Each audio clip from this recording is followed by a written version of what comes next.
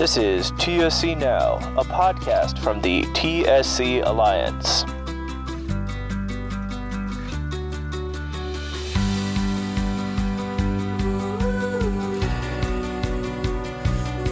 Hello and welcome to TSC Now. I'm your host, Dan Klein. The TSC Alliance hosted the 2023 International TSC Research Conference, Fueling the Future, on September 7th through 9th, 2023 in Washington, D.C. This conference brought together over 200 researchers from around the world, representing a wide array of specialties and the entire spectrum from basic science all the way through to clinical research. The comprehensive 3-day agenda included plenary sessions, breakout group discussions, a poster session, and reception, as well as an early career researcher symposium during which early stage investigators had the opportunity to report on their cutting edge research, network, and learn about the diverse paths forward in the field of TSC research. To learn more about how the conference came together, what was discussed, and what are some of the outcomes coming from those discussions, I caught up separately with the two co-chairs of this year's conference. First, I spoke with Dr. Shefali Jeste. Dr. Jeste is a behavioral child neurologist specializing in autism and related neurodevelopmental disorders. She is professor of pediatrics and neurology at the USC Keck School of Medicine and the Las Madrinas Chair, Chief of Neurology, and co-director of the Neurological Institute at the Children's Hospital in Los Angeles. Here's my conversation with Shefali.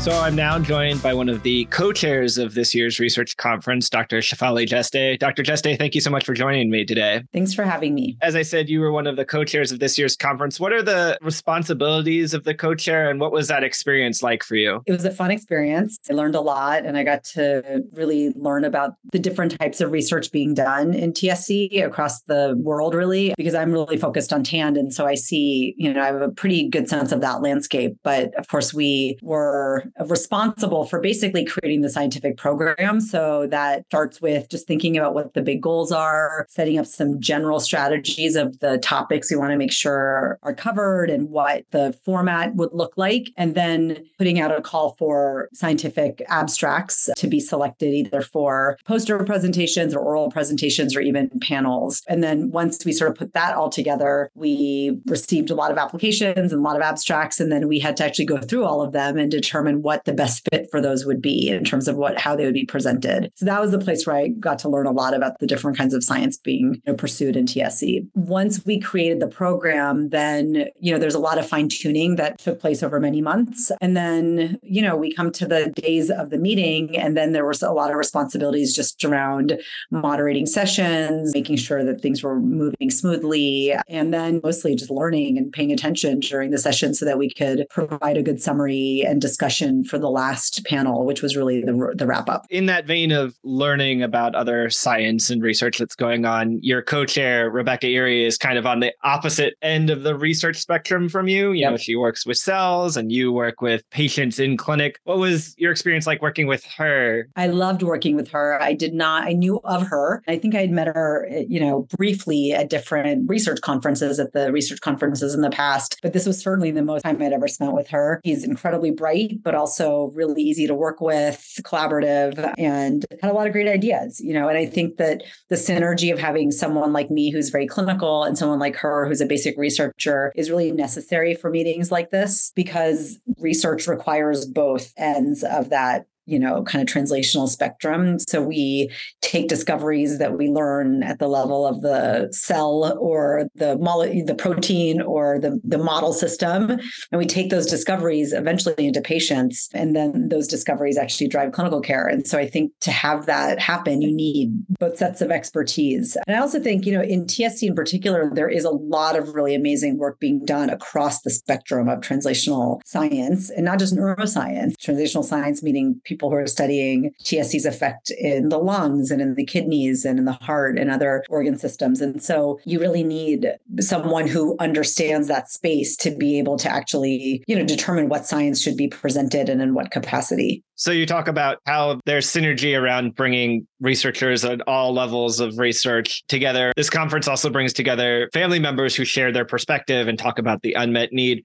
What impact does that have on researchers hearing from families affected impacted by TSC? It's hugely impactful. And I think if you asked any researcher, what their probably most meaningful interaction was during the meeting, it was talking to families or meeting kids or adults with TSC who were there. Because ultimately, all of us are there because we want to develop and pursue, programs and make discoveries that are going to improve the lives of individuals with TSC, period. That's the goal. And so if the work that we're doing is able to be like message to that community and we can get feedback on, is this meaningful? How might this be impactful or not? That's incredibly important. It kind of helps us choose priorities and drive certain initiatives. I also would say, I think for the basic researchers, and I've found this to be true during my career in many different capacities, which is our basic researchers often spend all of their time in the lab. They're working really hard, doing very important work, but they don't have the privilege of working with people who are affected by the conditions that they're, ultimately trying to understand. And so when they have opportunities like this to be able to actually see the condition and to see what people who are affected by it, what they experience, I think it actually really inspires them and motivates them to do the work. I mean, I'm lucky. I'm a clinical researcher, so I do research. The patients that I take care of are the ones that are in my studies,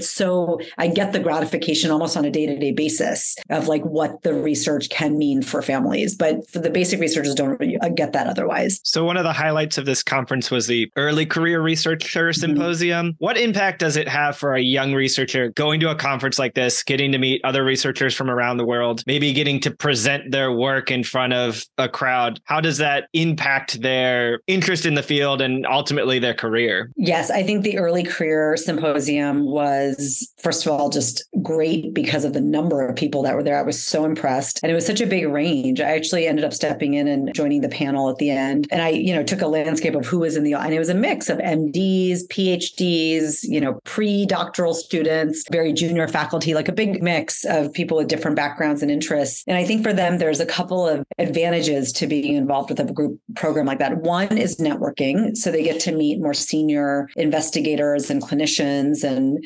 leaders in the field of TSC who can, help launch their own careers and help maybe even give guidance around like next steps, like if they're applying for funding for a grant or thinking about a new project, connecting with those people who really have expertise is extremely helpful. So I think the networking and connections is one really key area. And the second, I think, again, it sort of goes back to what I was saying about just the kind of inspiration that one gets from just being around others who are working towards a similar goal. I think it can be really motivating when you're a junior person or a student. And again, you've spent a lot of your time maybe really focused on this one project in a lab to be able to see like, gosh, look at the scope of what's happening in TSC. Like what an incredible research community that I'm now entering. I think it actually probably solidifies their motivation to stay connected to TSC and to maybe pursue a career in TSC. You and Rebecca were very intentional about bringing in speakers outside of TSC to serve on panels and to present.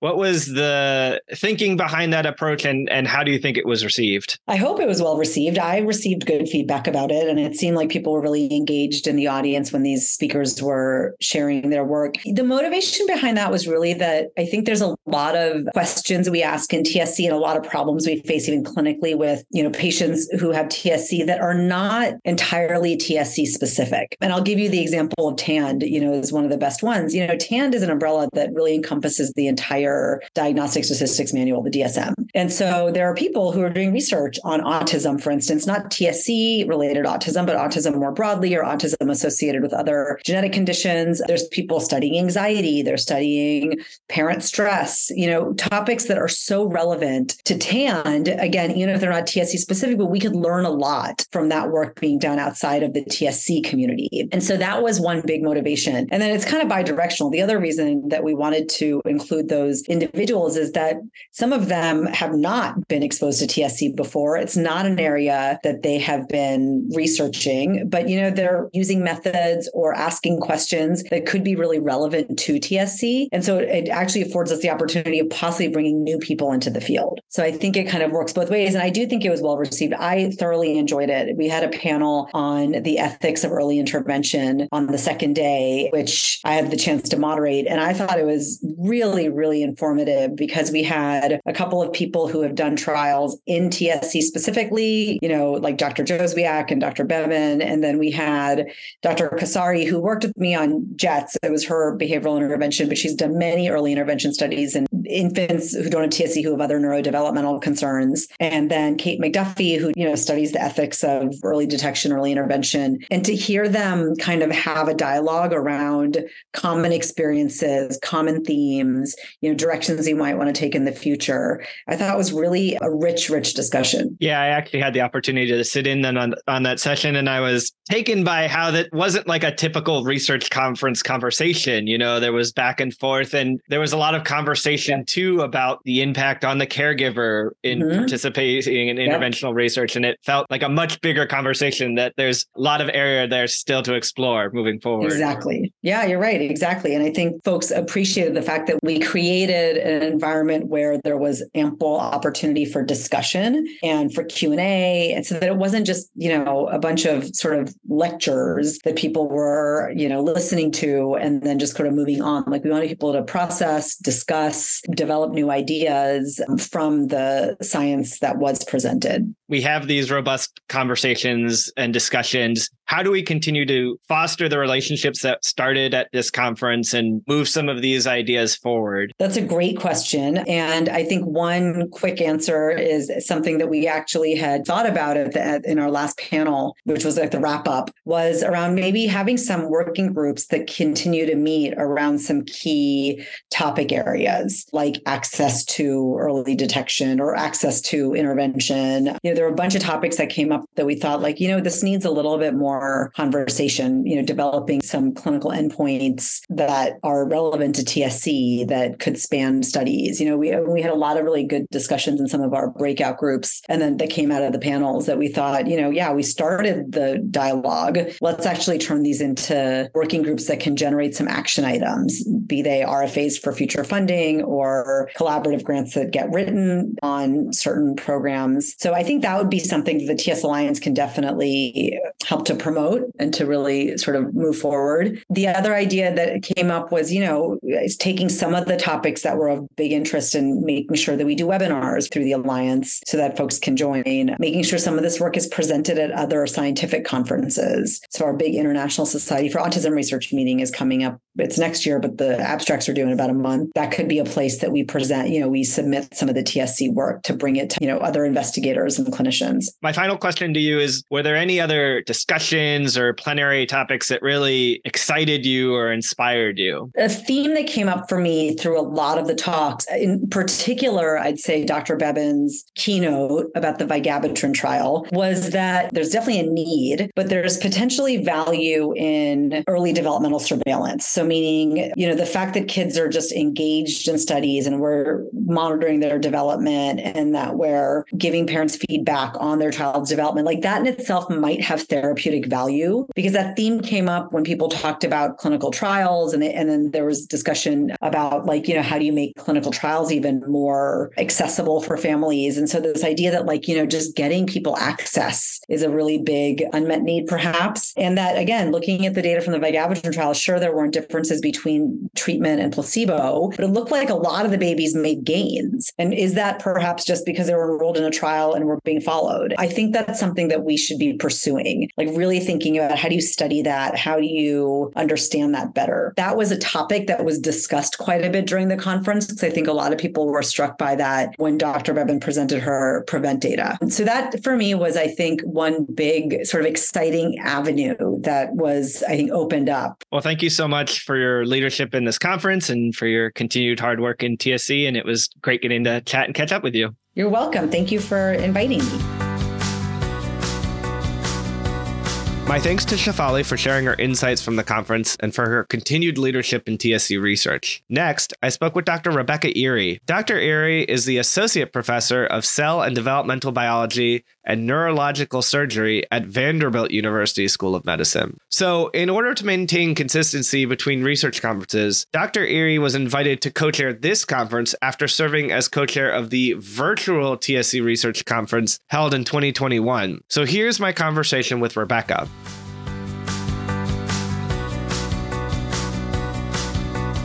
I'm now joined by Dr. Rebecca Erie, the Associate Professor of Cell and Developmental Biology and Neurological Surgery at Vanderbilt University School of Medicine. And she also co-chaired this year's International TSC Research Conference. Dr. Erie, thank you so much for joining me today. Oh, thank you so much for having me. I'm excited to talk about the conference. So this was actually the second time that you've co-chaired this conference. You co-chaired in 2021. But when we did the conference that year, of course, we were in the middle of the pandemic. The conference was completely virtual. How was your experience different this time around having people in person? So I think that it was clear from moving between all the event rooms that everybody was pretty excited to be back together. I think the 2021 conference was relatively successful because this is a community where a lot of the researchers, advocates, and families and patients know each other pretty well. So we had done all right in the virtual sessions. But one of the things that was really nice about being back in person is those informal hallway conversations, which are just more difficult to have over Zoom. So getting to catch up with people, talk about ideas that were sparked by the more formal presentations, there were just many opportunities to do that. And hopefully also the early career researchers that are more new to the field and maybe didn't know as many people if they came in 2021, or perhaps this was their first conference, hopefully felt really welcomed in and want to continue in the field. So I think that just the proximity and the added sort of casual interaction element, it's a real highlight for me. And did you have any other general impressions about how the conference went overall? I think one of the things that my co-chair and I were just really excited to see is that we tried to bring in people from different disciplines, and it was very exciting to see them speaking to each other. So as an organizer, you want people to interact and to come away with new ideas and to be excited about potential new directions. And it's always hard to quantify that when you're one person walking around the hallways. But I did feel like I saw a lot of conversations. And so I'm really hopeful that we achieved our goal and that we'll see some new proposals coming in, new initiatives following up on all of these discussions that we had during the conference. So following up on that a little bit, you co-chaired this year with Dr. Shefali Jeste, and you two are kind of on opposite ends of the research spectrum. You know, you work in basic science and she works in a more clinical setting where she's doing early intervention work. First of all, what was that experience like working with her to plan this conference? I think it was fabulous because she's very organized and she also came in with some clear visions about topics that would be exciting to cover. And maybe something that was a surprise to both of us is that there were some areas that each of us independently had come in thinking were really important to cover, and then some that were particular to each of us. So there was maybe more overlap than you might expect, which was exciting. And what was enjoyable too, and a thing that I really took from it, and that I think trainees from my group and hopefully others took from it too, is that it's really valuable for us to hear from folks all across the TSC community. That's something that's tough for us to get at other conferences sometimes. And it really informs how we think about what we do. As an example, my lab is really interested in early development of the brain. And so we think a lot about what is potentially the right time and what are the different sort of molecular ways that we might be able to influence or prevent or treat tuber and SEGA development. So we think about brain development a lot, and we're particularly interested in finding kind of new ways to target brain manifestations of TSC. So we think about that all the time.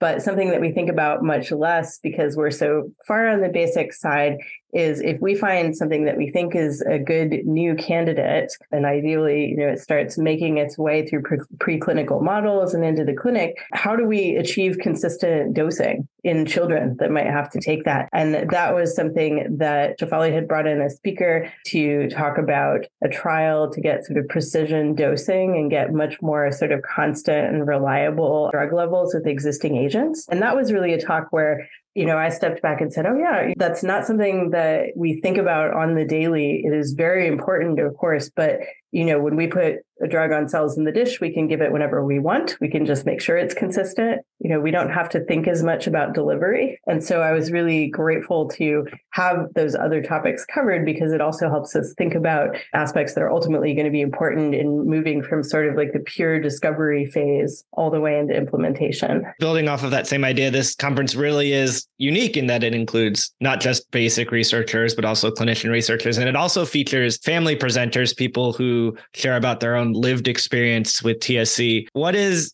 it like for trainees in your lab, for example, to hear from families about the burden of the disease and how does that impact their work in the lab? I think it influences them in several ways. One is, a reminder of why are they coming to work every day? Most folks that enter graduate school in the biomedical sciences, even if, they know that they don't necessarily want to be in a career where they're directly treating patients, a lot of them are really, really strongly motivated by wanting to make things better for humans. They want to improve human health, and they've chosen to focus on TSC. So they still really want to know what are the pressing problems, what are the things that are most impactful to patients, where a better understanding of biology and development could really solve problems that haven't been easily solved by other means. So it's really motivating for them because they want to help people and they want to meet the people that they're helping when they can. I would also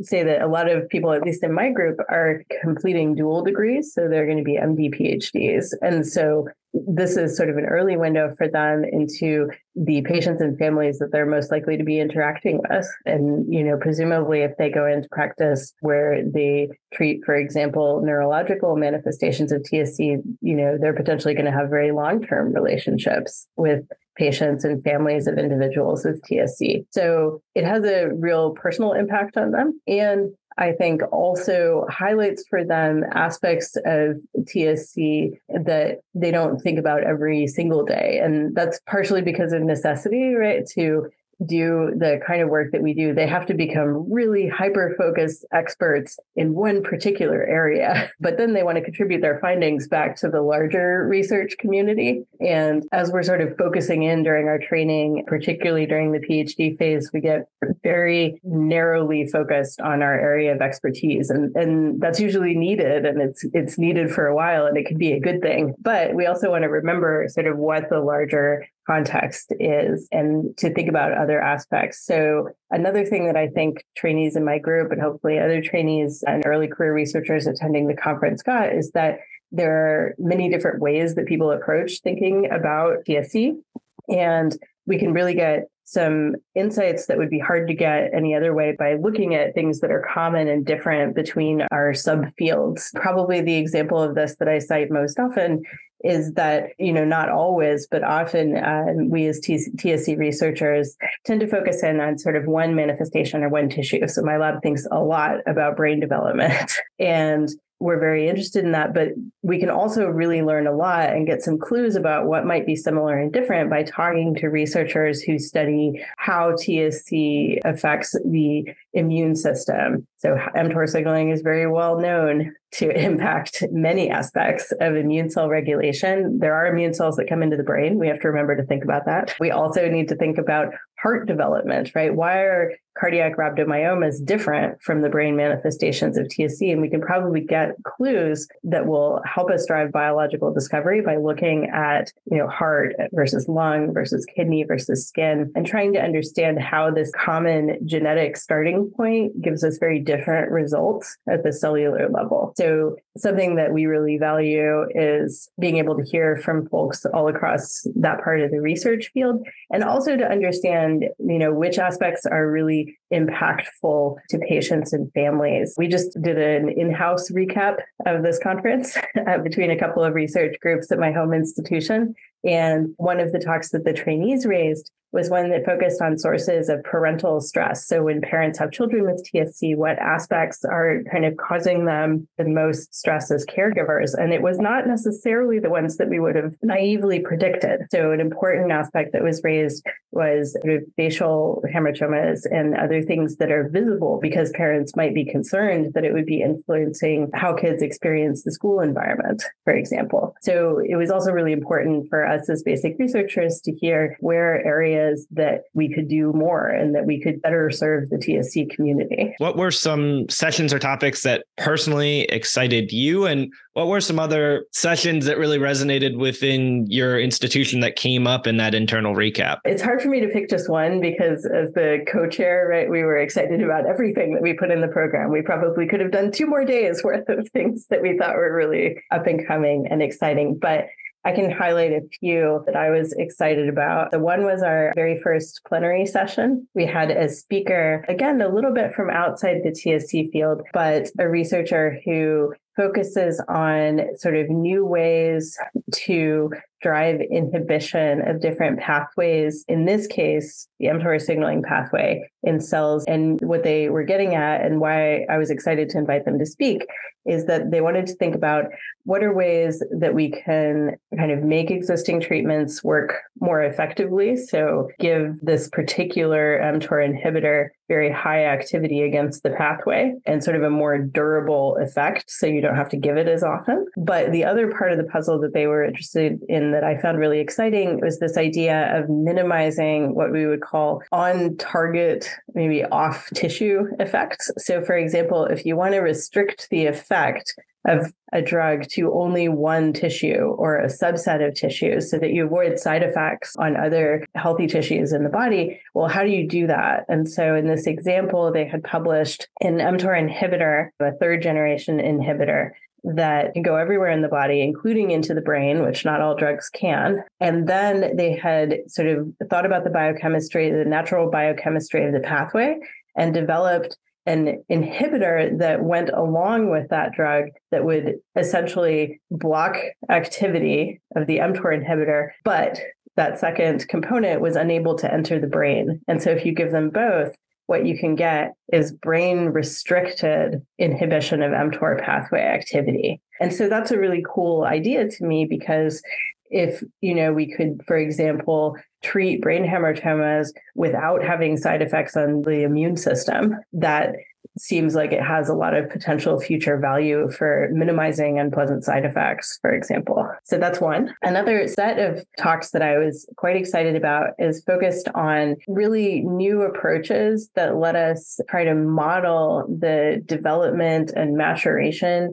of different tissues in the dish. So this is a really exciting aspect of research that's emerged over the last decade, and I think has really tremendous promise in understanding TSC better. So we had multiple talks where folks presented approaches such as organoid cultures, so growing mini brains in the dish that are made from induced pluripotent stem cells that come from TSC patients. We had another talk about precision cut lung slice modeling, where we take thick slices of lung tissue, in this case from a research animal model, and look at it over time. And why that's exciting is that both of those and some of the other accompanying techniques let us look both at sort of tissue specific effects of TSC1 and 2 mutations. So again, getting back to why are things different across different tissues for different patients, and how can we figure out how best to approach that? So looking across organs, but also because it lets us look over time. So it's really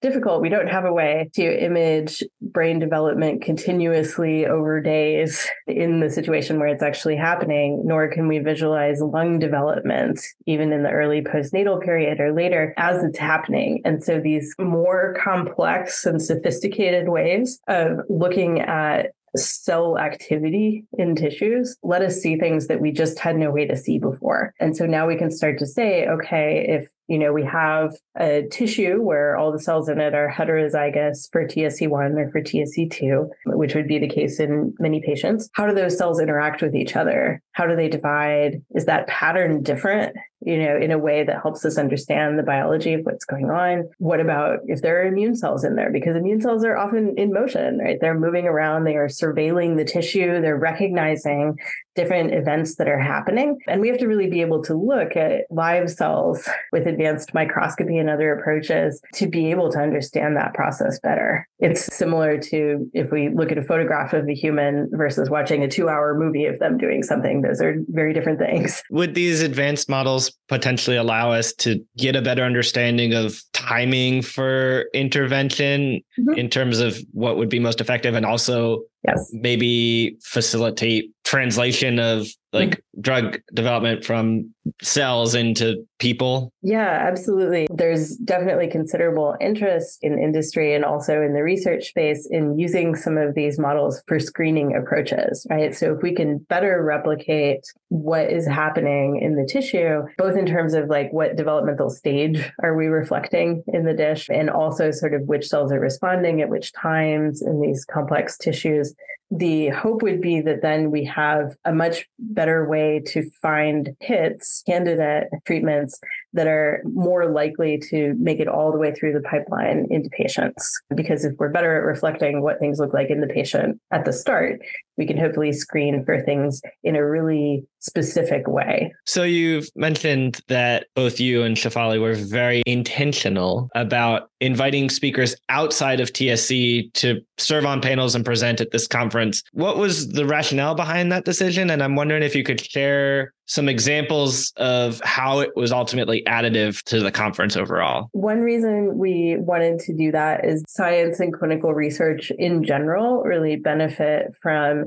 sort of continuously pushing ourselves to bring in new perspectives. There are many sort of discoveries through the history of science. They're not necessarily because the discoverer was able to do something that nobody else can do. It's often because they were able to look at the problem that everybody was looking at in a different way. So bringing new perspectives in is one way to continue to sort of push us to not be set in our ways, right? And to think about new approaches and bring in things that we might not have considered, but that could be really, really useful to the field. So thinking about drug treatments, the speaker that I mentioned previously, who is thinking about how to restrict drug effects to particular organs, is not necessarily a TSC focused individual, but came sort of more from the cancer biology and chemistry world. But people who think about TSC all the time, we can think about lots of potential applications for being able to inhibit mTOR activity really selectively in terms of where it happens within the body. So I think that's a good example of how just having a slightly different idea when we're talking about targeting pathways can spur a lot of potential new approaches. That was personally a big driver for me. And one thing that I particularly appreciated about the folks that she brought in from kind of elsewhere in the rare disease community is that they have a lot of knowledge on topics that look very useful to clinicians and scientists, and particularly folks who want to have really well-designed studies. The topics that were raised by some of these speakers, like when you are doing a trial where parents are having to do behavioral interventions or to check in regularly with the clinicians, well, how do you do that, right?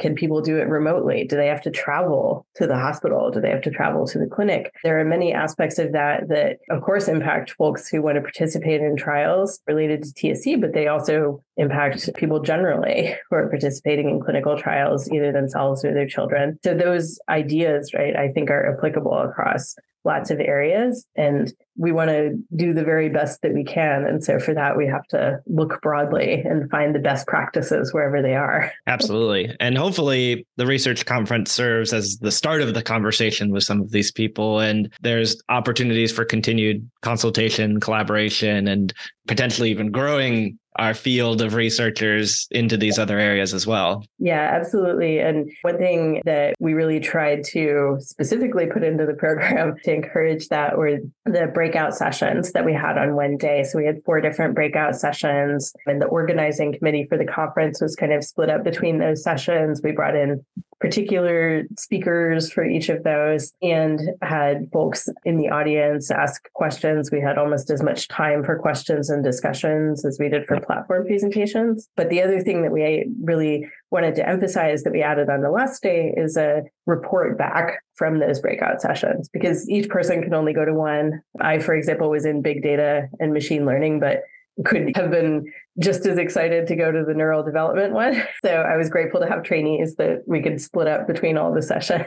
But we wanted to have a report back, both so that if people wanted to hear about other sessions, they could, but also so that the breakout session co-chairs could kind of come back and say, here are 4 or 5 things for the research community, the TSC Alliance, the patient and family advocates to consider implementing, right? Or getting together, here's an area where we think we could have a follow-up discussion about what to do next. So as you identify those potential paths forward, how do we kind of harness the energy and the momentum from a conference like this and carry it forward and, continue to foster the relationships formed, continue to build off of the ideas generated so that we actually make progress towards some of these goals after we've met? Some of this, I think, it depends on the particular item, right? There are a couple of things where, at least in my group, we came up with specific suggestions where expertise that the TSC Alliance has already developed. We just had specific asks from the research community to say, hey, what about, as people are designing studies where they might eventually produce a lot of data that's going to be contributed back to the natural history database or to other initiatives, can we get consultation time so that we prepare things the right way so that we can contribute them back in the way that we all want to happen? So in a couple of cases, there are pretty concrete items that hopefully will not be too time consuming for all of us to think about implementing. For a couple of the other ones, I think we're fortunate now to have tremendous expertise in the room from people all around the world who have been running clinical trials and doing sort of field leading science. People who know pretty well now, for example, what does it take to prepare a research data set so that it can be used again, which is what we want ultimately. What we hope for is that particularly in some of these studies that either have large numbers of patients, lots of genetic information, or lots of biologic experimental information, we don't want it just to sit there. We want it to be used again. And now that we have a lot of experts in the room who know kind of what would it take to pick up somebody else's data set, one of the things that we're hoping for, at least from my breakout group, is a couple of conversations over the next year so that we can come up with some straightforward, implementable, but useful guidelines to say, if you're thinking about starting a study and you want to contribute the data back, here's how you might want to organize it. Trying to get out ahead of it so that we're really well prepared and the information is in a nice usable format going forward. That's one pretty data science heavy example. There are analogous ones from the other breakout sessions as well. So you've mentioned that you had several trainees from your lab at the conference, and the conference, of course, featured an early career researcher symposium with a panel that you got to sit on. What feedback did you get from your trainees about the experience at the conference and the early career research symposium? And what impact does it have on a young researcher being able to not just go to a conference like this, but also have that opportunity to ask questions of more seasoned researchers and present their work either via presentation or poster? Well, I think you put your finger on it. One of the great things about going to a conference, at least thinking back to when I was early career, and I think this is also true for my trainees, one of the great things about going to the conference is that you can talk to all of these other researchers. And a real highlight, I think, of this conference in particular is that most of the speakers are there the full time. They're very easy to find. That's not always the case at larger conferences. And so you really have the opportunity to talk to the people behind the papers and ask them any questions that you may have had. And I do want to give a special thanks to all the senior researchers who were there, who really made an effort to be at all the sessions, to sit at tables with different people at all of the meals so that we could kind of mix and mingle and early career folks could get those questions answered. I think another thing that was really valuable that the organizers of the early career researcher session put together was a career development panel. And why that's valuable is, ideally we want to bring in researchers to the TSC field and have them stay and continue doing research for many years. And to do that, it's really helpful to them to sort of have a roadmap for what are the different ways that this could go, right? If I know that I want to be a clinician scientist, what are the steps that I take to get there? If I am moving between a location outside of the US to do a postdoc in the US, what are the options for supporting my postdoctoral fellowship? That's not always transparent when you're at the beginning of your career. And so having a panel of folks who are able to speak to what the various mechanisms are and, how do you do those things? When is the right time to start thinking about them? Really gives folks a lot of the kind of structure and inside information that helps them continue in the field, which is ultimately what we all want, I think. So do you have any lasting big picture thoughts about the conference? Anything else that really stuck with you when thinking about it? So this would be, let me see, this is my 6th conference. No, this is my 7th time. So I first came in 2015. And one thing that I just really, again, appreciate about this conference is how enthusiastic and open all of the attendees are to meeting everybody else. As I said, I came into the TSC field as an early career, like a junior faculty. My award from the TSC Alliance to do research was the first grant I got as an independent PI. And so ever since then, I've really appreciated how collaborative the field is, the strong voice that the patient and advocate community brings, so that we really have a sense of, how does our work impact that population? And all of that really kind of comes together at this conference for me in a way that I don't get many other places. Mostly I just want to encourage people to attend and continue participating really enthusiastically and speaking up on behalf of TSC research and treatment. Well, thank you for your role in continuing to cultivate that community of collaboration. And thank you for your leadership on this conference. Oh, yeah. Thank you all for having me. It was a pleasure.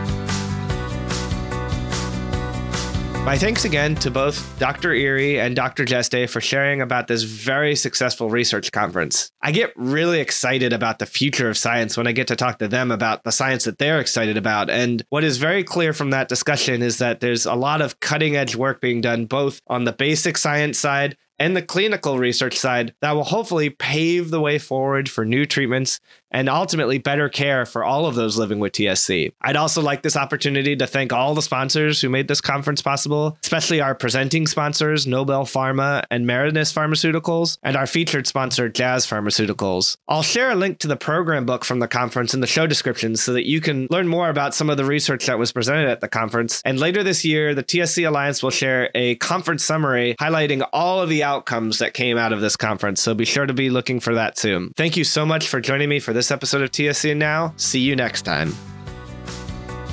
Thank you for listening to TSC Now. Our theme song is Take Charge by Young Presidents. Listen to all our episodes and subscribe to the podcast now at tscalliance.org/TSC Now. See you next time.